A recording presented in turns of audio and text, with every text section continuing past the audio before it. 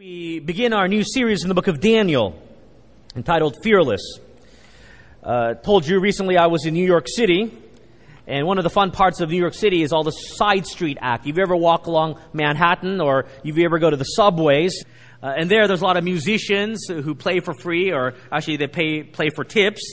There are magicians, side street shows. There are what we call living statues, people who stand still. And why in the world would you give people who stand still money? I have no idea. But you know what I'm talking about them. They have it in Hong Kong and Singapore as well. So it's a lot of fun and a lot of, it's really neat just to see what they're doing. But this time I was really convicted.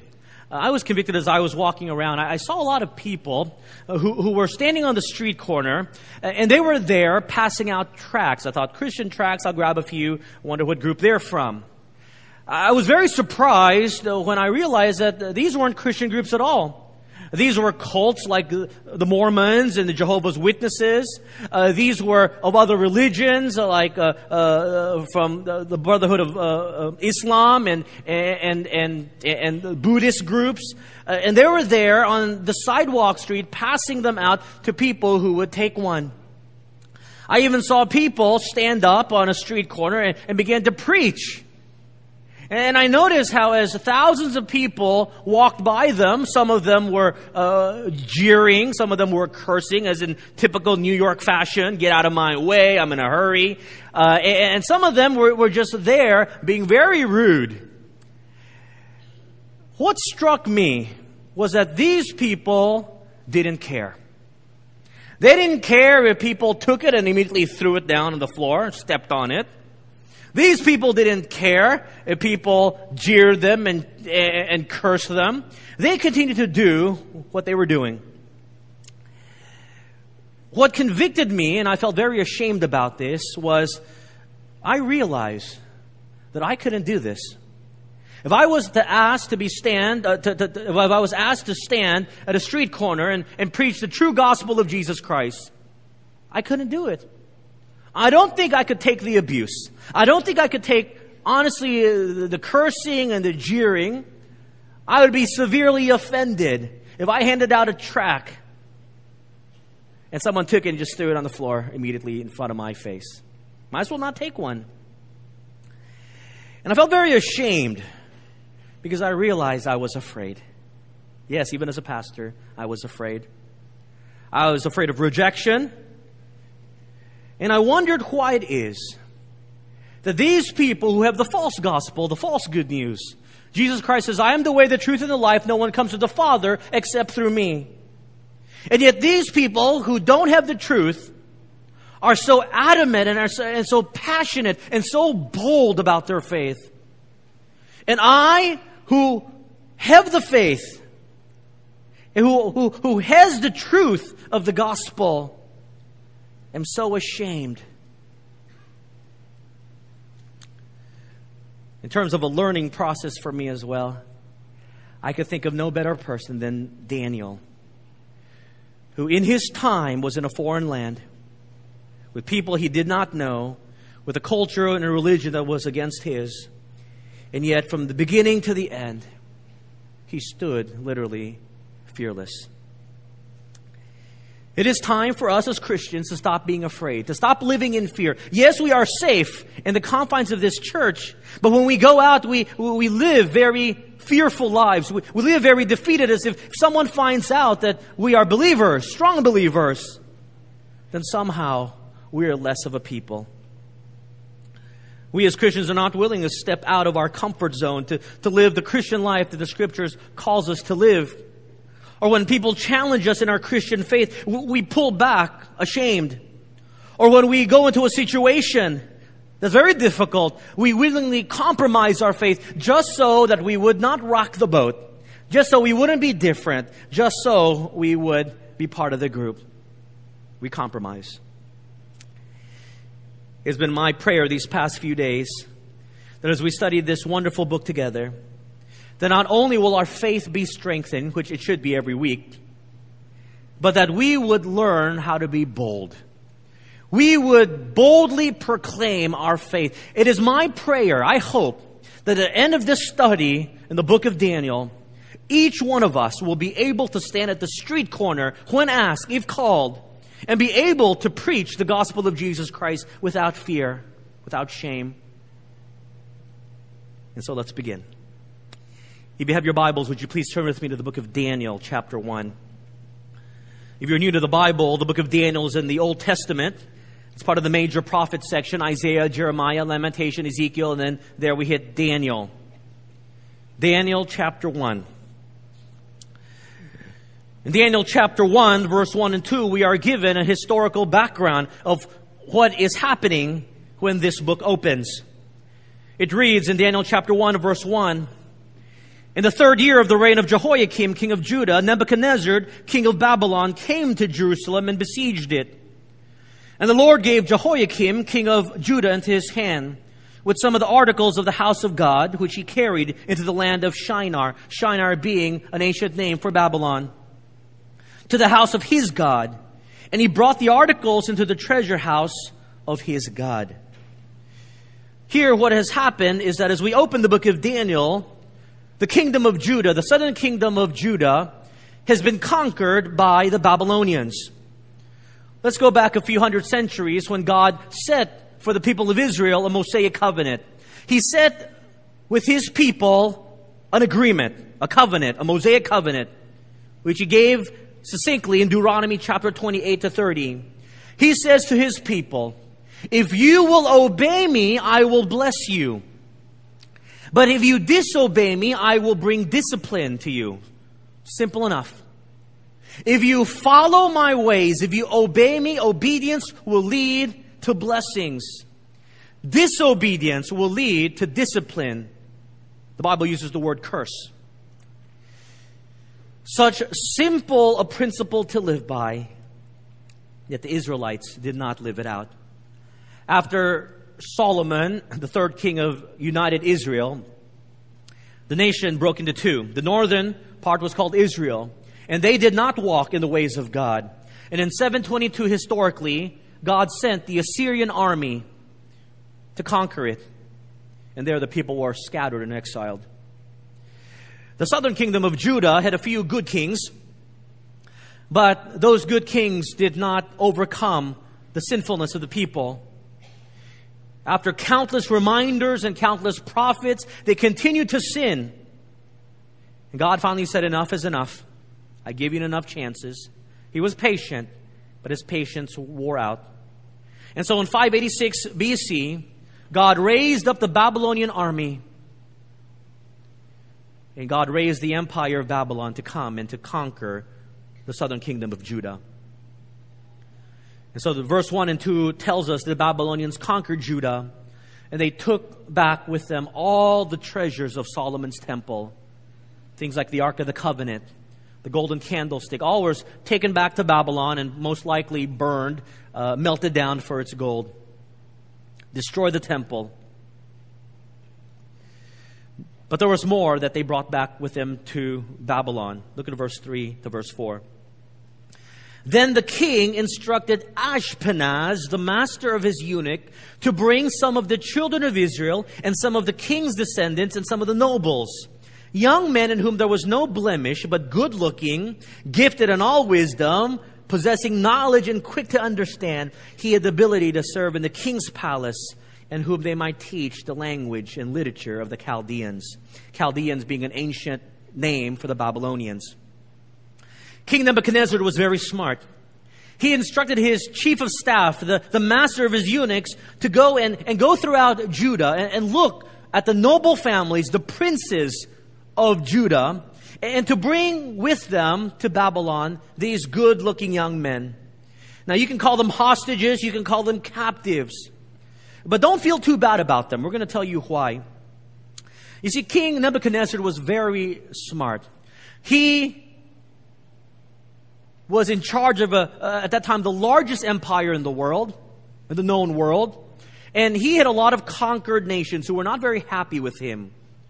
But he sought to placate them by assimilating them into the Babylonian culture. He wanted to turn them Babylonian. And so he would take all the nobles of all the conquered nations, especially the kids, the younger ones. He'd bring them to Babylon and he would train them to assimilate them to the culture. And therefore, if some of his conquered lands ever got angry, too angry with him, to rise up in revolt, they would see that they had a few of their own in the king's palace who were treated very well. And they could also serve as emissaries and ambassadors to placate the people, not to be so angry. Because you know what? The Babylonian Empire was pretty good. These children, these young people, probably 14 to 16-year-olds, were taken away from their parents. That may be the sad part. But now they were taken to the most powerful person in the entire known world at that time and to his very courts. Not as slaves, but to serve as royal ministers and royal counselors. You see, to be selected was quite a good thing. It was as if you were taken out of the provinces, out of abject poverty, and brought to Malacanang Palace to live there. It's quite a treat. If you remember the book of Nehemiah, if you've read it, when they were sent back to rebuild the walls of Jerusalem, Nehemiah gives a description of the wasteland that was the promised land. People were living in poverty. And so what King Nebuchadnezzar did was take them out of poverty and brought them to the very courts of his. They had their career path set. Man, these were lucky, lucky guys. They were taken to the capital of the strongest empire in the world, and they would be given the best training in all the world. The Babylonians were known for their advancement in the sciences and astrology and astronomy and the languages. You name it, they had it. This was the culture that invented the modern road system. This was the culture that invented irrigation to its maximum potential. One of the 7 ancient wonders of the world were the Hanging Gardens of Babylon. These were the people who discovered mathematic principles before Pascal ever had them. These were people who studied the stars and knew it so well. You remember the birth story of Jesus? The wise men from the east? Most scholars believe that the wise men of the east came from this area of the Near East. They knew their heavens well. And they had their career set. As long as they do not rock the boat. As long as they toe the line. As long as they were obedient and they listened, these nobles would have the cushiest of jobs. They'd be given the most beautiful women. They'd be given the most beautiful homes. They'd be given the beautiful jobs. I mean, they had it set. Just don't rock the boat. Toe the line. Go with the flow. And look what the king of Babylon did for them, verse 5. The king appointed for them a daily provision of the king's delicacies and of the wine which he drank, and 3 years of training for them. So at the end of that time, they might serve before the king. The king gave them everything, spared no expenses, the best food, the best wines in all the world. Think of it as the Harvard of that time, a 3-year MBA program. All they had to do was sit and learn. They didn't have to work for a job. They didn't have to work for their food. And the elite from all over the world, the elite from all the conquered nations of Babylon, the nobility was there. And even the nobles of Babylonia. And there they would go together to learn about culture and of language. Man, they had the good life. The purpose, as you know, was to transform these young Jewish men into Babylonians. New ideas, new customs, even new names. Look at verse 6. Now from among these of the sons of Judah were Daniel, Hananiah, Mishael, and Azariah. If you in the Bible ever see a name that ends with El, like Daniel, you know that their name has a biblical meaning in response to Yahweh. El meant God. Elohim, El Shaddai. These 4 had names that reflected their love for the living God Yahweh, or at least their parents' love and following of the living God Yahweh. But the chief of the eunuchs, verse 7, changes their names. Because we weren't going to have the living God Yahweh. That's a Jewish God, they said. We want them to worship the Babylonian gods. To them, the chief of the eunuchs gave names. He gave Daniel the name Belteshazzar. To Hananiah, Shadrach. To Mishael, Mishael. And to Azariah, Abednego. Even though their 4 original names bore and honored Yahweh's name, they were changed. Daniel means God is my judge. But it was changed to Belteshazzar, means Bel protects my life. The Babylonian god Bel is the one who protects my life. Hananiah means the Lord shows grace. But a new name, Shadrach, means I am under the command of Aku. Aku was the moon god of Babylon. Mishael means who is like God? Who is as great as the living God Yahweh? His new name, Mishak, means who is as great as Aku, the moon god? Azariah means the Lord is my help. The Lord God Yahweh will help me. Abednego means servant of Nebo. Nebuchadnezzar, servant of Nebo, the Babylonian god. Now you say, whoa, what a big radical change. But for Daniel and his 3 friends, learning the culture wasn't a problem. Learning a new language, the Akkadian language, wasn't a problem. Even getting new names. What's in a name, right? But there was one thing that him and his 3 friends could not do if they were going to remain faithful to God. There was one thing they could not do. And you know the story well. They could not eat the food of the Babylonians. They could not. Let me ask you this. If you've got teenagers or if you're in that age range, if you're a 14 to 16-year-old young man, before you've discovered girls, what's the one focus that you have in life? It's usually food. It's about food. It's not even quality. It's about quantity, how much you can get. All right? If you've got teenagers, young men, young boys, man, your food bill goes up. And here you had 4 young men who were away from their parents, who were brought the best food of the land. I'm talking best food of the land. And they were reminded that if they were to follow Yahweh, they could not eat this food. What would you do? Probably stink a few bites in. God will understand, we say. What would you do? You see, if you put yourself in their shoes, you realize it's not so easy. Conformity to the world is very easy. As long as I didn't rock the boat, as long as I went with the flow, life would be very good. But Daniel and his 3 friends could not go along with the flow. If they wanted to honor God, they could not follow the culture of the Babylonians. They were going to have to rock the boat. You see, there's a call for us, whether to be conformers or to be transformers. Not the ones that change from cars to robots, but the ones that transform people's lives. Are you a conformer or are you a transformer? According to Romans chapter 12, verse 1 and 2, conformers are people whose lives are controlled by the pressures of the world. Do not be conformed by the things of the world, Paul says, but be transformed by the renewing of your mind. Transformers are people whose lives are controlled from the power within. Perhaps a better illustration of this, as I've used before, is are you a thermometer or are you a thermostat? You know what the difference between a thermometer and a thermostat is? A thermometer is where you use it to take your temperature. In the old school, the mercury goes up and down based on your body's temperature. Whatever your body's temperature, the thermometer will change. The thermostat, you set the temperature, like an air-conditioned thermostat. You set the temperature, and the air condition changes the environment to the temperature that you have set. And so the question is, are we conformers like a thermometer, or are we transformers like a thermostat? When we walk into the group of friends that we have, when we walk into our place of work, our place of business, when we walk into our family's life, do we quickly conform to the standards of this world? Or when we step into that group, does that group change? Do you transform or do you conform?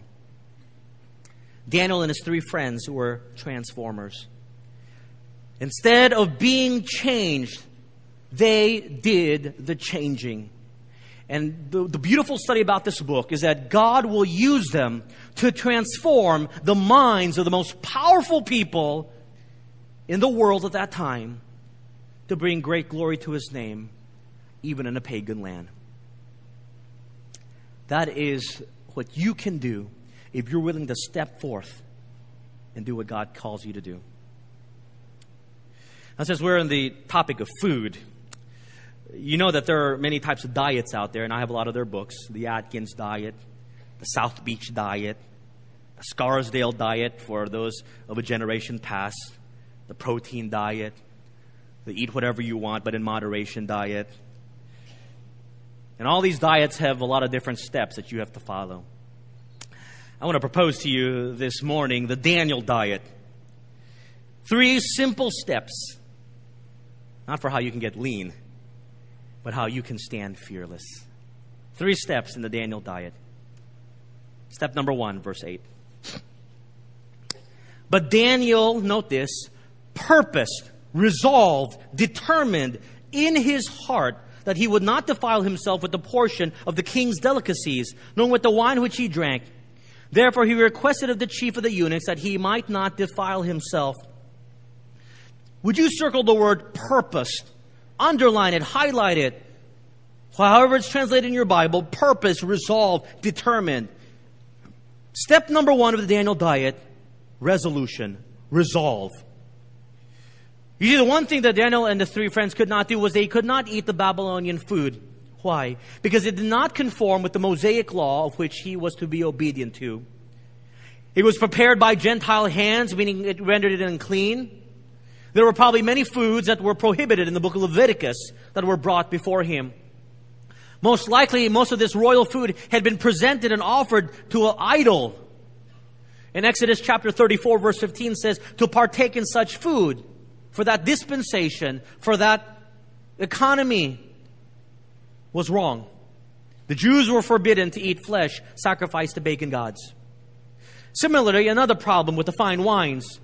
The Bible did not prohibit the drinking of wine. But for the Old Testament Jews, there was a prohibition against drinking strong drinks. And so the Jews would often customarily dilute wine with water. 6 parts water to 1 part wine. 10 parts water to 1 part wine. We know that the Babylonian wine was strong. They did not dilute that thing.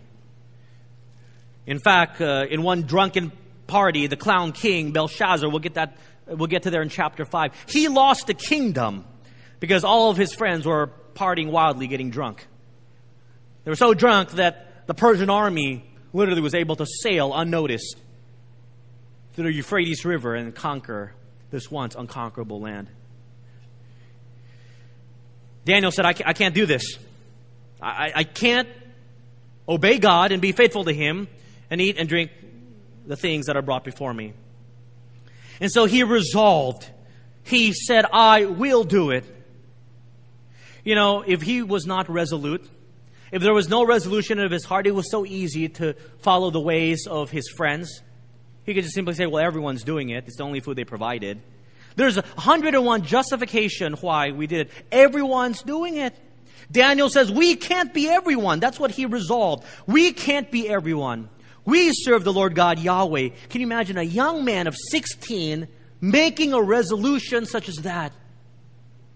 He says, I will not disobey the law. I will be obedient to God. I will be faithful to Him. I will honor Him with my life. Young people, do not think that you are too young to make a resolution such as that.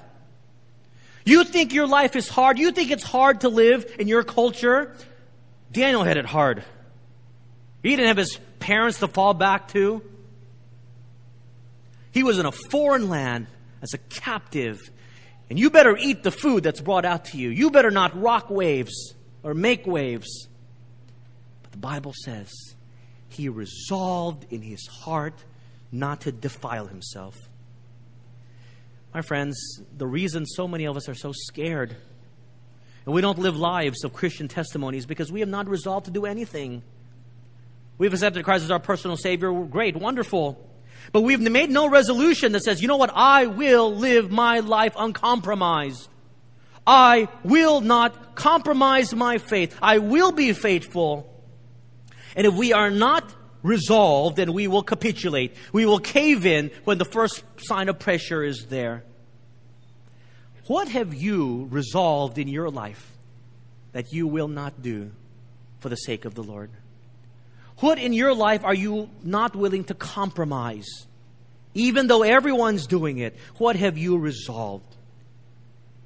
You know, if you don't resolve, you will not carry out. Just think of dieting. A lot of you have been dieting. I've been on dieting. And the hardest part of dieting is if you don't resolve to lose weight, your diet lasts about a day. It gets too hard. If you don't resolve, the temptation, the pressure, the old lifestyle comes in. You know, one of the phenomenons, I don't know what it is, but late at night around 10 or 11 o'clock, when it's a little cooler, the air conditioner has made the room cool, you're getting a little sleepy, that's the time you get really hungry. Nothing is better than about 10 or 11 o'clock, having a bag of chip in one hand, having a Coke in another, and just plopping yourself on a nice couch and watch TV till you fall asleep. You know what I'm talking about? That's a great feeling. Dr. Tan was my translator at the 9 o'clock service, and I shared a story. I said that, you know, we have the same tendencies. Because oftentimes, because he's at the school and I'm at the church, oftentimes at about 10 o'clock, our door buzzer will ring. And it will be the guard bringing half a pizza to me. He's ordered one half, and he's shared the other half with me. And we'd enjoy it together at 11 o'clock at night. So we're still working. But it feels so good. And sometimes if the pizza doesn't come, my wife knows. Instinctively, I always walk out. I always just open the ref. I'll open the refrigerator. I don't know why. Just look around, close it back. And I go back out again and open it again, look around. We didn't go to the store in 5 minutes, but as if something will magically appear there. But it's just a force of habit. You open and you look. If you don't resolve anything, then you easily fall into temptation. Later on, we're going to talk about Daniel in the lion's den, stories you've heard before. Daniel's 3 friends in the fiery furnace. Daniel having to tell the king, the mightiest man in the world, that he's going to have to eat grass. Why would you want to tell the king that? But at a very young age, young Daniel had resolved, I will be faithful to God. I will not compromise.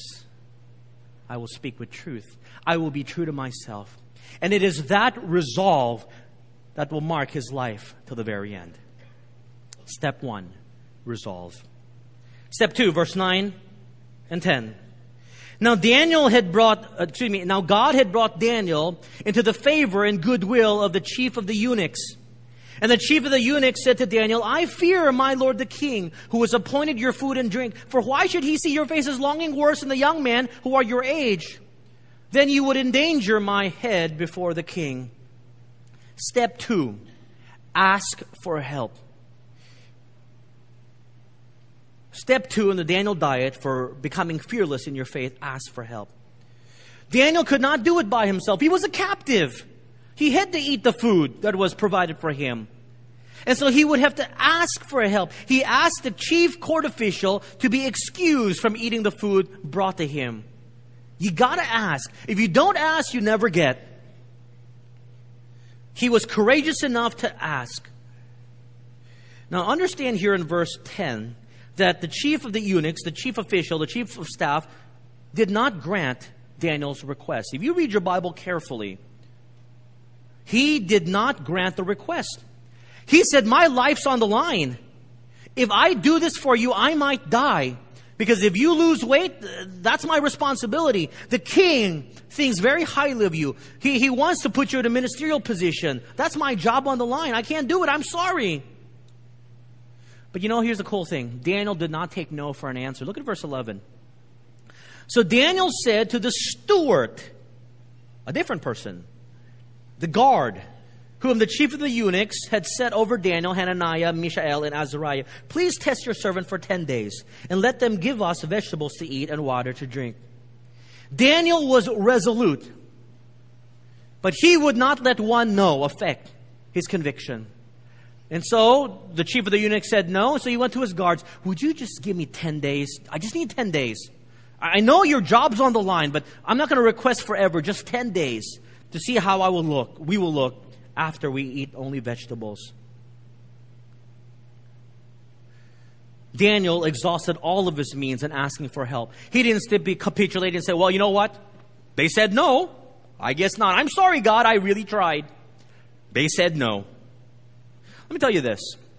When you invite someone to church, usually their reaction is about 100 different excuses, and they say no. And you know what? We often never ask again. When was the last time you asked someone to church? 30 years ago. Well, they said no, Pastor. They said no. I know they don't want to come. Now, how in the world can you answer to God when He asks you, how come you never invited them to church or to walk in fellowship with you? I asked them, God, but they said no. Did you ask them again? No, because they said no. Sorry. We cop out at the first sign of struggle. Daniel went and sought other means. He exhausted all of his means. He went out of a limb. You don't ever get what you do not ask. You know, a lot of young people, or a lot of people in general, struggle with living out their Christian faith in the midst of their Chinese culture. Whether it's November 1 or at funerals or whatever else, they are compelled, they think, they are made to go burn incense, to pay respects and whatnot, and there are a lot of implications about that. And a lot of them come to me and say, Pastor, I don't know what to do. I'm really struggling with this. I'm put into a very difficult position. And my always ask a question to them is, have you ever asked to beg off? Have you ever asked your parents or your grandparents, because of my faith in Jesus Christ, could I show my respect in a different way? And you got to ask nicely. And most people say, no, don't say no. I know them. You don't know my parents. Have you tried? A lot of them don't. If you never ask, you never get. There are a lot of people who ask, and to their surprise, they don't have to do those things.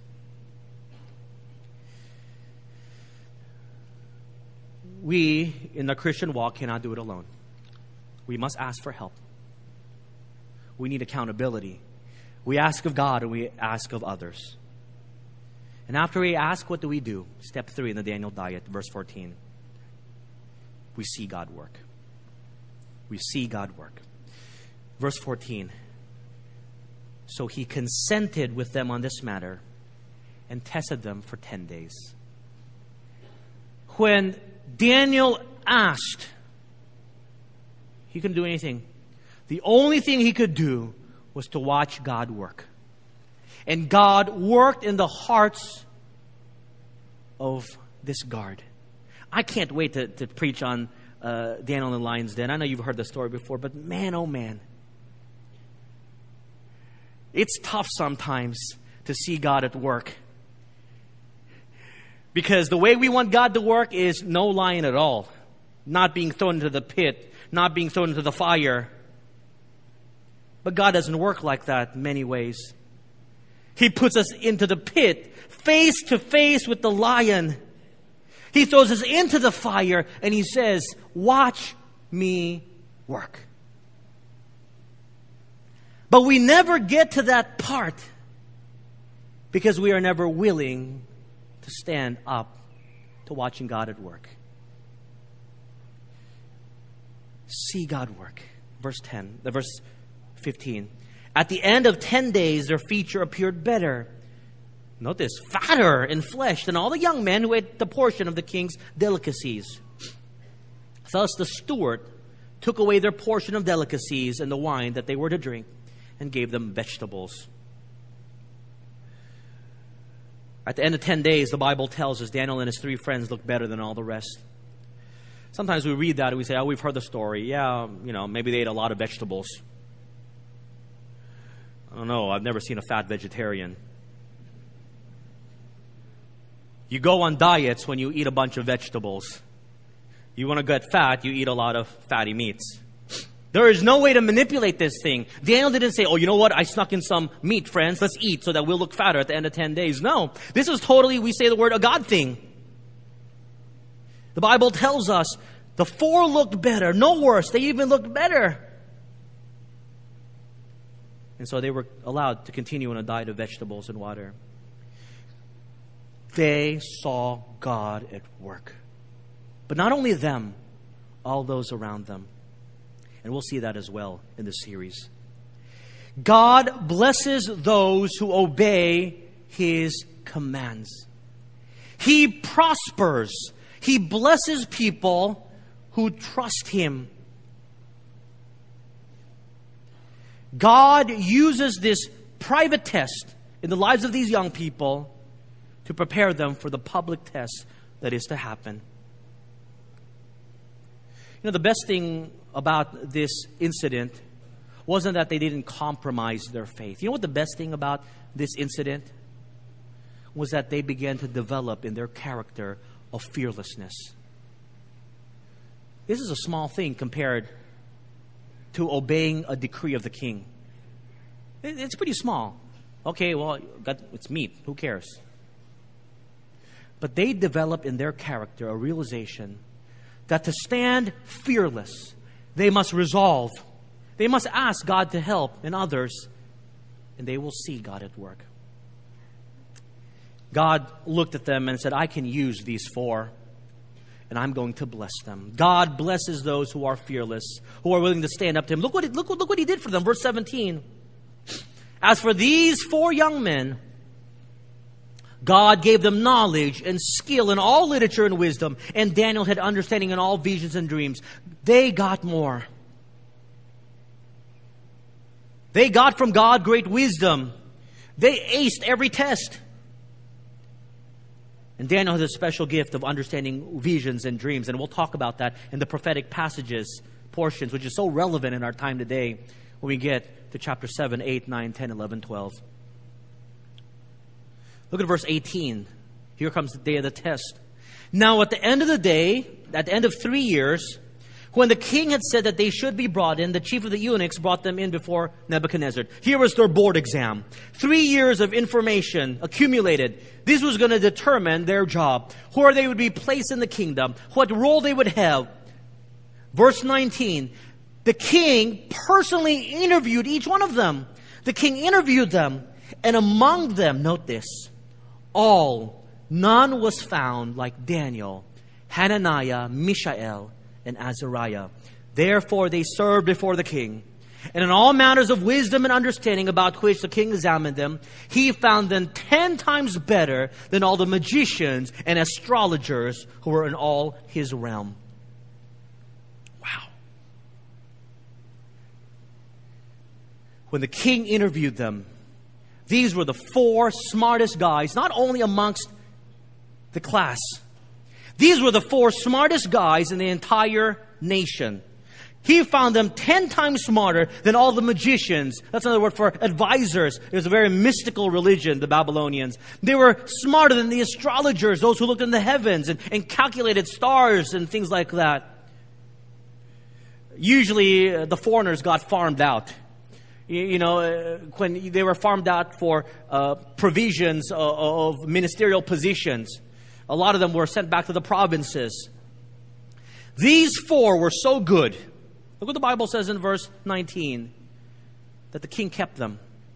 And they served before the king.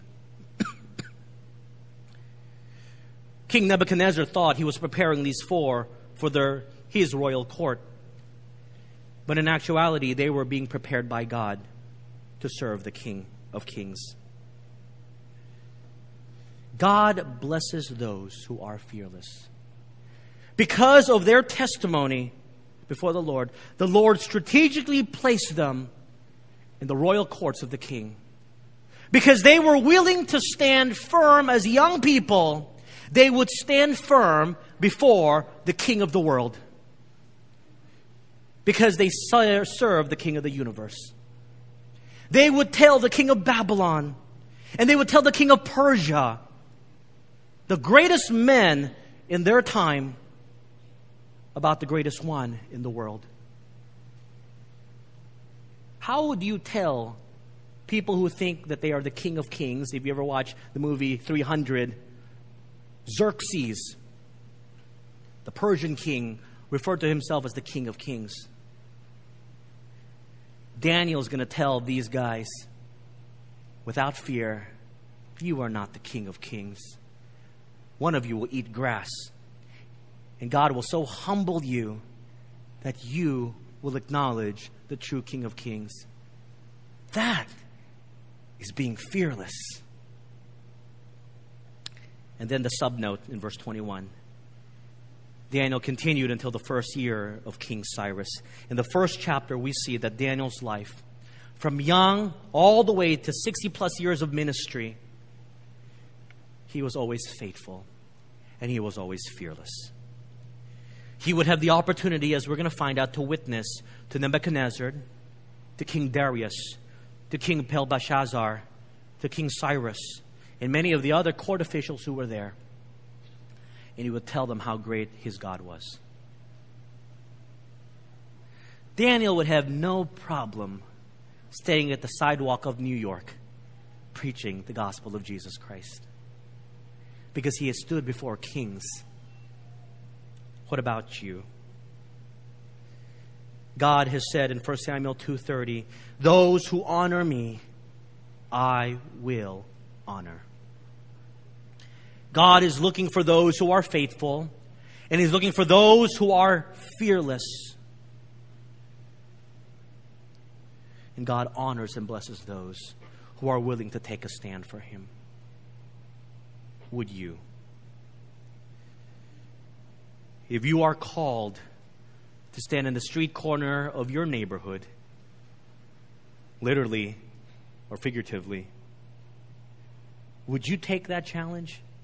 Would you do it? Would you be able to stand when given the opportunity before your group of friends, when you make a speech and talk about God's work in your life?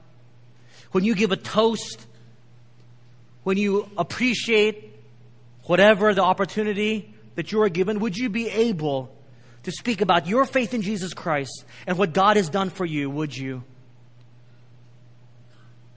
It's up to you. But it is my prayer that as we go through this study of this book, that we will learn from the fearless faith of Daniel so that we can be bold in our faith as well. Now, as we close, I just want to share with you one last challenge. Oftentimes when we speak through series, I allow you to apply it into your own life. But I want to do something different in this series, a series entitled Fearless. I want to do a project together as a church. And this project, I want to call it the 168 Challenge. All of you are going to 168. It's Christmas time. You buy Christmas gifts there, gifts that last till January. And as you go there, I want to change your perspective. I call it the 168 Challenge. What is this challenge? I want all of us to be a part of it. Our staff is committed to it, and we're going to do it together. These 3 things may scare the living daylights out of you. You've never done it before. You've tried it. You've failed. But this is where you get to practically live out the principles that you learn through the Scriptures. 1. The 1 and the 168. The 1. I'd like you, and I'd like to challenge you to invite one person to church. You say, I can do that. I invite them all the time. But here's the deal. They have to at least come once. One person invited and attends church. You got 6 months to do it. That's how long it will take to get through this series. You're like, really, 6 months? Yeah, it's a long series. 12 chapters. It's a good one. And so at the end of this series, would you be able to bring one person? That may require you picking them up. That may require you making a deal with them. Hey, I'll treat you to a steak dinner if you come to church with me. You know, you bribe people to come watch a movie. You force people to sing karaoke with you. I don't know what you do to get people to come with you. But you have your means. I want you to invite one person and make sure that they come and attend church. They don't have to stay. Just come once. The 6. I'd like you to make 6 new friends at this church. As we grow in size, the challenge is that fewer and fewer people get to know one another. They're all spread across 5 different services. But I'd like you to make 6 new friendships. 6 people you didn't know before. All right? And you're not going to be the only one. People won't think you weird if you stick out your hand and say, hi, my name is Steve. What's your name? We're all going to do this together. And you've got 6 months to do this. I mean, that's pretty easy. And I'll give you throw in a few freebies. You know, I'll have you all shake each other's hand before the sermon or something. And I'll give you a few freebies. Okay, but don't count on that.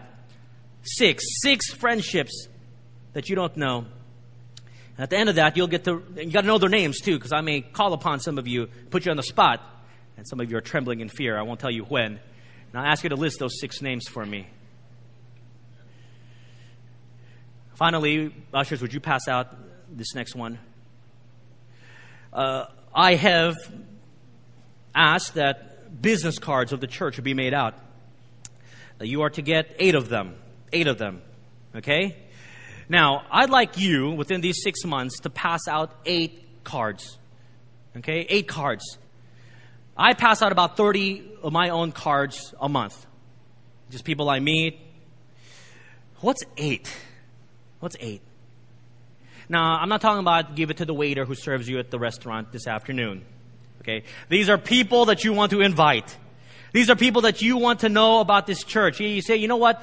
This is my card, great. And by the way, this is the church I go to. If you've got time, the services are listed in the back. The website's on there. And would you pass out 8 of them? Strategically, pray about it first. 8 of them. You got the opportunity. Christmas is coming up. All those Christmas parties. People you haven't met, old Gracians and whatnot. Pass it out. If you need more, we have a lot more at the office. Cemetery, November 1 when you go, instead of just eating, hey, by the way, I'd like to invite you this weekend. Here's a card. We tell people our 5 services. They won't remember. They need something written. So the 168 challenge. Then you say, Pastor, I can't do this. I'm happy just to come and to listen. Well, guess what? In this series, I'm going to make you really uncomfortable if we just sit and listen. Because I want you to practically live out the principles. I want you, step 1, to resolve. I will do this. You got to make a resolution, because if you don't, 6 months is going to go by and you would not have done a thing. I resolve to do it. Step 2, I'm going to need some help. Pray. Ask God, God, would you give me the strength? Would you help me? Ask someone else. Ask some of the ministers. I don't know how to invite someone to church. I don't know. I'm socially awkward. We'll give you grooming tips. We'll tell you how to shake hand like a man. I'll teach you that. Come and ask. I don't think anyone's going to ask me about that, but I make the offer anyways. I'll tell you if your clothes look ugly. But more importantly, here's the exciting part. We're going to see God work. I have no idea what these cards will do. I have no idea what those friendships you make at this church. I have no idea about the person that you're going to bring to church. I don't know which week. We're not going to tailor it specifically for them to come. But this is an opportunity for you to see God work. And I cannot wait to hear the stories and the testimonies I know there will be. And this is not a rah-rah speech for me. But this is seeing God at work. And it's about high time that we see God at work. I see it in work all the time. But because we aren't doing a lot of stuff, you don't see God at work. I want you to see God at work. Sometimes God may work in very mysterious ways. You may get your door slammed. You may get that card thrown down. I don't know. I really don't. But I want you to see God work. You know what? I did the math. I'm excited. Man, 1,000 plus more people at the church is coming once. 6,000 plus new friendships. 8,000 cards passed out. And you know what? This is not for the church. This project is for you and me. And this project is for you and me to begin the path of becoming fearless for Him. I'm sorry, but if you can't pass business cards out that talk about the church you go to every week, then boy, you can't stand in the street corner and pass out tracts about the gospel of Christ. If you can't make 6 friendships with people who won't bite you back, then I'm sorry. But how in the world can you minister to the non-Christians out there? If you aren't willing to drive some person to church, what sort of sacrifice are you going to make when God calls you to be faithful to Him? So this is very much a challenge for you. And I'm so excited because I know that if you do it prayerfully, you're going to see God work. And I conclude, and I was laughing last night because I said to myself, if God can make a vegetarian fat, then God can do amazing things. Let's pray. Father, thank you so much for your word. Thank you for the challenge of Daniel, the example that he set on how to live a life that is fearless. Would you forgive my sins? Would you forgive me when I have disappointed you, when I have been too fearful to talk about my faith, and have stood firm when the pressures came? I want to be a Daniel. I want to stand firm, and I want to stand fearless. I want to be able to stand before the kings of this world, even the paupers of this world, and equally share about the King of the universe. Work in the lives of the people this morning. Allow them to be challenged to live fearless lives. In Jesus' name we pray.